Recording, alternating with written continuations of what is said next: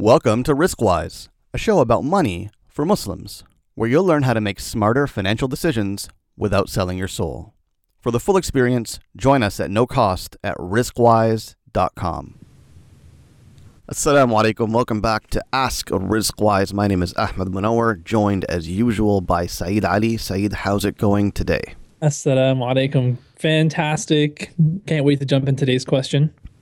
So today's question is, can I make money in the foreign exchange markets, Forex for short? Mm-hmm. The questioner expanded by saying that I put $100 into U.S. currency a few months back, and now I have $130. In my local currency. I'm making money. Mm-hmm. How can I make more of it? Mm-hmm. Can you make money in foreign exchange? The answer, I think you have the evidence in front of you, and the answer is yes. I challenge you to do that again. That's a good rate of return.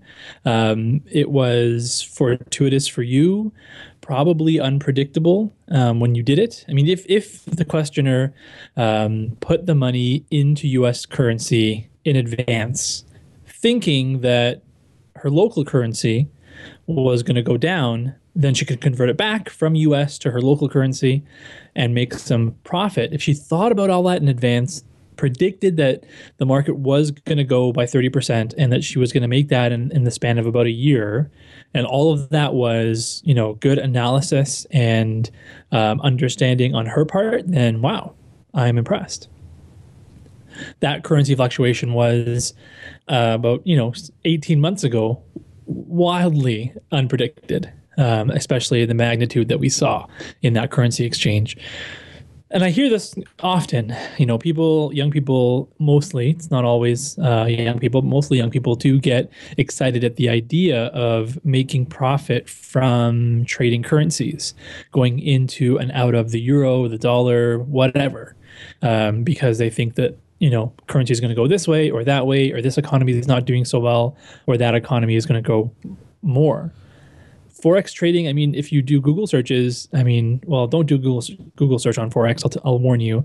If you do that, Google will advertise to you for the next 6 months these Forex trading courses, quote unquote. So, no, why is that? Because there's so many Forex trading courses being sold by people that probably don't know anything about Forex, but know a lot about marketing and know that there's money in the niche. And I guess from what you're saying, it seems to me like this is a hot topic among young people, that for some reason there's an appeal to Forex trading, and these internet marketers are making money off of selling courses to teach people how to do that and to play to that appeal. Why is that? Why Forex? Why are they drawn to Forex trading? It's funny because I'd like to know. Maybe I'll do some Google searches tonight in private mode, so I don't get those ads. But I see, because I'm in the industry a lot, and I'm on Google and on the internet looking at financial statements all the time. So I get a lot of ads for this stuff all the time. But I see them in not just Forex. I see them also in short-term day trading. People who will sell you courses and sell you software and sell you memberships to teach you how to make money in short-term movements of the stock market. And we addressed that before, that trading is not investing. Trading is making a prediction, a bet. So it's a prediction with money. So a prediction with money attached to it is a bet of what's going to happen to something, whether it's gold, whether it's stocks, bonds, Forex, whatever, foreign exchange, currencies, whatever it is. If you're going to make a short-term prediction and put money on it, that's a bet. It's not investing. Can you make money from it? Yeah, maybe, but the probability of losing money is very high. And I think, to answer your question, why is this out there? I just think that people have a very skewed understanding of what investing actually is and how to make money with investments. And I think that's where it starts. So the episode that we put out there, trading versus investing, if you haven't listened to it, go back and listen to that. We wanted to put that out there to clarify the difference, because after speaking to hundreds of people, I really don't think people know the difference between trading and investing, and they equate them to be exactly the same because they happen in the same place, right? They happen on the stock market or the Forex market, which I don't think you can actually invest in Forex. It's all about trading. But, trading can happen on the stock exchange, so can investing, and people just confound the two. So when you don't know the difference and you're looking to make money by investing and you see this course on trading and it's going to make you money, and they have these very misleading ads that, you can make 500% in a day, people get excited about that and they think that's what investing is all about. You can also lose 500% in a day. They don't tell you that, though. No, the thing about trading is I think that there is a very deep emotional and psychological trigger at play here that they're tapping into. And that is the idea that I can sit at home at my computer, look at a screen, watch a graph and some numbers go up and down, click a few buttons on my mouse, and I can make money. Yeah. And it's true. You can make money. It is possible. Yeah. You can also lose money. It's not a very good way to make money. And even the professional traders, the ones that actually make money doing this, will tell you that most people, 99% of people that attempt day trading will lose their shirts. Absolutely. And there's actually data on this, that most people that get into day trading, they give up after a month. I think 80% give up after 2 months. And only about 1% actually last an entire year and end up making money. Wow. And the reason for that is because it's not an investment strategy. It's a job. If you want to be a trader and make money trading, it's a full-time job. You got to be at your computer watching the markets, 9 to 5, or as long as the markets are open. And you've got to be on top of that thing like you're on top of your full-time job. And even then, chances are you're probably not going to make money. Yeah. So it's like being a full-time...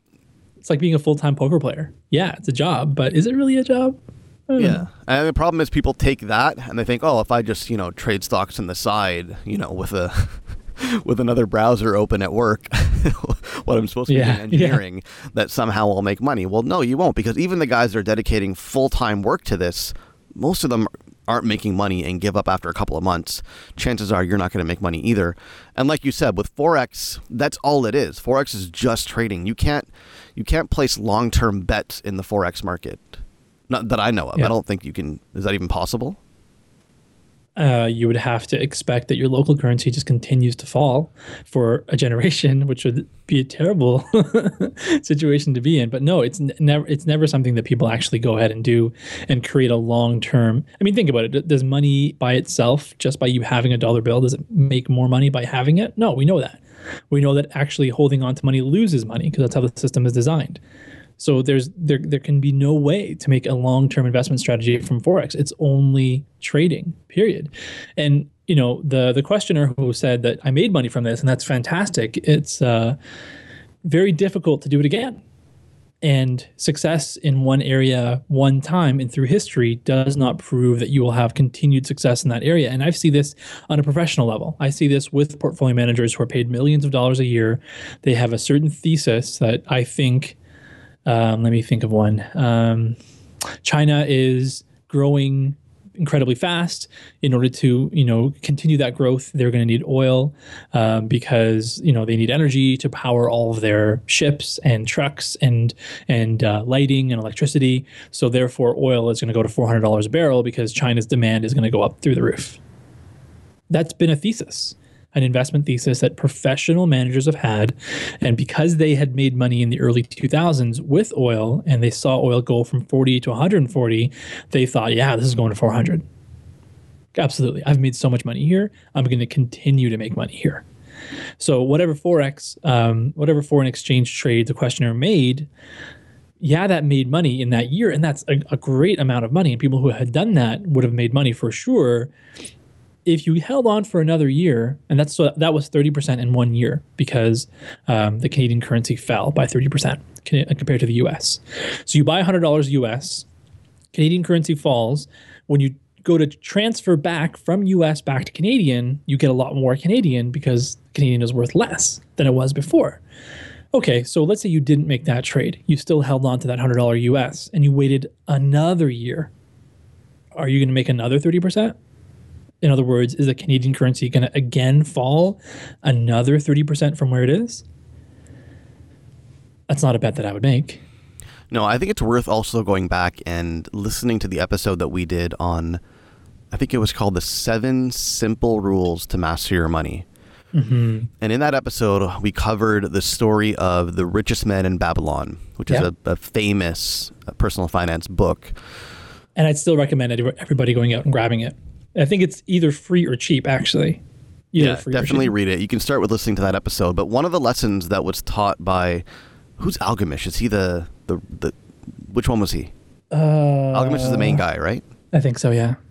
And what was it? One of the lessons was that he tried to invest in in a bricklayer or something? Or no, in gemstones. Gemstones by a bricklayer. So he went, a friend of his who is a brickmaker was going to a nearby city, and he knew of somebody who was selling incredible gems for a cheap price.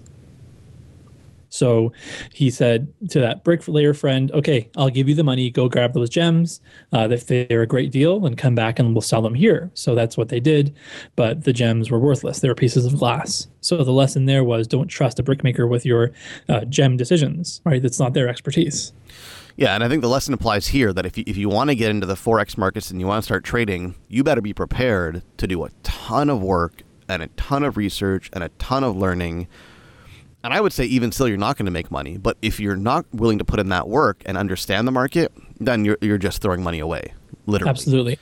And there's actually data on this. I was reading before we started this episode that there's only 5% of the Forex markets are made up of retail investors. Meaning 95% of the investors in the foreign exchange markets are banks and funds and big institutional investors. And if you think you can outsmart them, well, only 1% of that 5% is making money. So you probably can't. Okay. So you just said something very important. If you think you can outsmart them, when it comes to Forex, we call this a zero-sum game. And the zero-sum game means that if you make $1, it's because somebody else lost $1. That's how Forex works. And there's an argument to be made that short-term anything works that way, that any money that you make is because somebody else lost that $1. It's 1 for 1. Plus 1 in your pocket minus 1 somebody else's pocket equals 0. Zero-sum game. So that means that if you're going to make money in the Forex market or in short-term trading, and the vast majority of the market is made up by these super rich, highly funded institutions, do you think you're going to take dollars from their pockets? Who definitely are watching the markets every single day, glued to their screens, observing patterns, doing other research to complement their knowledge of the markets, and Well, actually, I'll add to that. Now, in the past 5 years, there's been an expansion in quantitative analysis where people are hiring PhDs and brilliant MIT mathematicians to write programs and software to do short-term trading, and again, in any asset, including Forex. So that if you went to one of these courses, you paid $2,000 to go to have this online Forex trading course, right? They're going to teach you these metrics, 200-day moving averages, breaking through top and bottom, head and shoulders, all these different ways of looking at a chart and trying to, and come up to a conclusion from how this chart looks visually. You sound like you've taken one of those courses online. No. I know what technical trading is. I do this for a living. I don't trade for a living, but I do know the financial stuff. So these courses will teach you all these kinds of tricks and all these kinds of visual cues. But at the same time, there are many institutions out there who are investing millions, if not billions of dollars to teach computers how to see these trends faster than you, and to get a millisecond or a half a millisecond edge on any trade that you might make. I mean, there's a whole thing on high frequency trading, which I won't get into, but there are billions of dollars being put into making incremental bits of pennies per trade times $10 million per trade by these institutions to try and make a little bit of scratch in the short term. So if you want to dive into that game, that is your competition. That is who you have to make money against. Yeah, I actually have a cousin who's a PhD in physics who works for one of the big banks in London. Oh, wow. And I would not bet against whatever algorithm he's building. Exactly. They're going to win. Yeah, because it's a zero-sum game. Trading is a zero-sum game. Forex is an absolute form of zero-sum trading.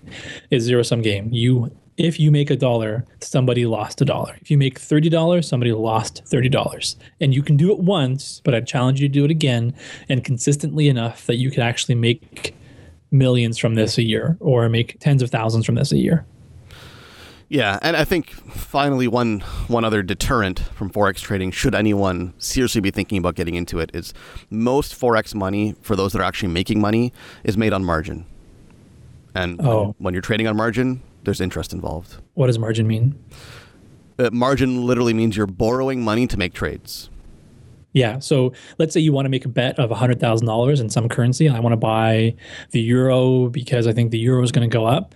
I want to put $100,000 there. Well, most people, when they do this, they're actually borrowing that $100,000.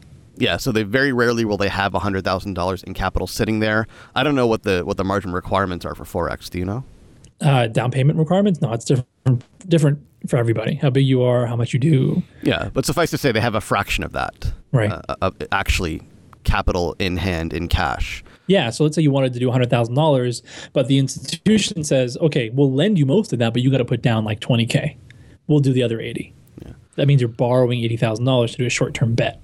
So you're betting with borrowed money. Like, wow. And the reason it has to be that way for people to make real money is because usually the profits in foreign exchange are too small to really make a significant amount of money without trading on margin. Right. And that's why people do it, and that's why you probably shouldn't. You make fractions of a percent one way or the other every day. And if you're only doing fractions of a percent of $100,000, you're making a few bucks. But if you can take your $100,000 and actually borrow 900 more, and you have $1 million to play with every day, now you can actually possibly make a little bit more money, or, lose your shirt like most people. So I think we should wrap this up with one final point, Saeed. Okay. And I feel like, you and I talk about stock market investing a lot, and we've dedicated a number of episodes to it, and we'll keep talking about it off and on in the future. And I think we kind of take it for granted, the fact that everybody should be invested in the stock market and the case for why the stock market is where your money should be as opposed to other markets. Oh, yeah. And this question, I think, it raises that to the surface. And I think it would be helpful if we just, make the case again briefly as to why people should be invested in the stock market as opposed to anywhere else. Briefly, you say. Okay. So if you have excess capital, if you have money that needs to be invested, it's part of your big rocks, that you have goals in the future that are going to require X amount of dollars, Y numbers of years from now. So you have some big thing that's going to happen 20 years from now, and I need to do something with my money so that 20 years later, I have enough for what I'm looking to do for it. Our options are limited as to what you're going to do with that money for 20 years. And the biggest limitation is cash. We cannot leave our money in cash for 20 years and just build savings in a checking account or under your mattress. The financial system is designed to punish people who hold on to cash through inflation. Your cash will lose value every year. And that's the biggest deterrent. And it's a huge deterrent that's not to be underestimated when you think about it over decades, that we cannot be sitting around with money in cash. And that's one of the biggest things that have been designed in the global financial system, to punish people who are hoarding capital and are not doing something with it. And just if you want to learn more about that, if you didn't hear it, go back and listen to why your money loses value every single day. We dedicated an entire episode explaining how all that works. Exactly. So we crossed that off the list. Then as Muslims, we're going to cross off things that bear interest because we don't want that in our pocket, which actually is the biggest investment type out there in the planet, is loans, things that you can lend money and receive interest for in exchange for lending money. When you add up the total dollars that's invested in that kind of stuff, it's huge. It's the biggest asset class. Okay, so that's out. Gold still exists. We could still put money into gold, and over extended periods of time, decades and generations, gold does hold on to its value, and it does not lose value like inflation, erodes the value of cash. So that's a way to actually hold on to value over long periods of time. And I emphasize long periods of time. In short periods, 2, 3, 5, under 10 years, gold is wildly volatile goes up and down like crazy. And that's very weird to think about, but that is the reality that in the short term, gold is very volatile, but in the long term, over generations, over hundreds of years, it definitely does hold value. And the recent past is validation of that, right? That gold was, 1900. Yeah. No, I mean like in the last 10 years even. Yeah. Gold peaked around what? 1900. 1900. Oh, dollars. Oh, okay. I thought you meant the year 1900. And I was like, no, I just mean like just recently. Yeah, no, the gold peaked at around $1,900 an ounce. Gold generally has an inverse relationship with the markets. So when the markets are down, with global banking strength, that's like probably the most accurate way to say it. Yeah, and the reason for that is obvious, right? That when people think everything's hitting the fan and it's time to, prepare for Armageddon, they buy the most real asset that they can think of or they can get their hands on, and that's gold. There's nothing more real than gold. Yeah. Right? Nothing more real than holding a gold bar in your hand. Yeah. And that's what people kind of jump to when things look pretty bleak. So 10 years ago, or more than 10 years ago, when we were in the middle of a massive recession, gold is at about $1,900. Today, when things are going pretty well, it's at what now? It's almost half of that. It's at about $1,100. Yeah, exactly. So like Saeed said, in the long term, like over generations, gold is a good store and preserver of wealth. In the short term, it's very volatile. And ultimately, it's not going to make you any money because gold doesn't produce income. Yeah. Right. Unless you you're putting your gold to work somehow, which would be interesting. Gold just sits there. It doesn't do anything productive and therefore it doesn't make money. Putting it to work somehow. Well, like silver, for example, right? So silver is a little bit different in that regard because silver has industrial value. Yeah, it's used in stuff. Yeah. To a significant quantity. It's still not making money, but it has utility outside of just sitting there in bar form. Whereas gold is pretty much just you've got gold bars and then you've got desi jewelry, basically. That's all there is to it. Should I go off on jewelry and why? No, because then we'll be here all day. So keep going. Okay, so gold, it's not an investment. It doesn't make money. It doesn't generate income. It just sits there. So what else we got? Interest is real estate. Yeah, absolutely. Can your house be an investment? Well, I think we talked about that before. Again, there's two components to your house. There is the asset that it just sits there, and that there is possibly an investment component if your house actually does increase in value. It does go up, be above the cost of ownership. So on top of all the bills and maintenance and stuff that you have, if even after all of that stuff, your house still goes up in value beyond that. So let's say you buy a house for $300,000. You live in there for 10 years. You've spent $100,000 on maintenance and all that kind of stuff, and you sell it for $400,000. Did you make money? No, you broke even. Most people don't look at it like that, but you should if you want to evaluate it as an investment. So there is an argument for houses having an investment component, but we can actually quantify that. How much do houses go up by in value, in price? Well, about 1% to 2% above inflation is generally how quickly houses rise in value. So we know how much it goes up. Let's compare that to the next option, which I think is the default option, generally out there in the world, in the developed world for sure, is investing in businesses. If you invest in a publicly traded business, meaning I can become a shareholder, become an owner of the business, not by engaging in some, big legal contract and negotiating with the owner for a share partnership and getting a few lawyers involved. What if I just want to, there's shares out there that people are willing to sell and that I'm willing to buy. And I can do that in a very open, public, transparent way. That's a publicly traded company like your Apples, Microsofts, Googles. Those are publicly traded companies. We know that big, Fortune 500 companies go up in value by inflation plus 3 to 4% on top of whatever inflation's doing. So it's definitely more lucrative and it does get a better return than real estate. I think it's important to keep in mind that ultimately what you want from your investments and what you need to live is you need income.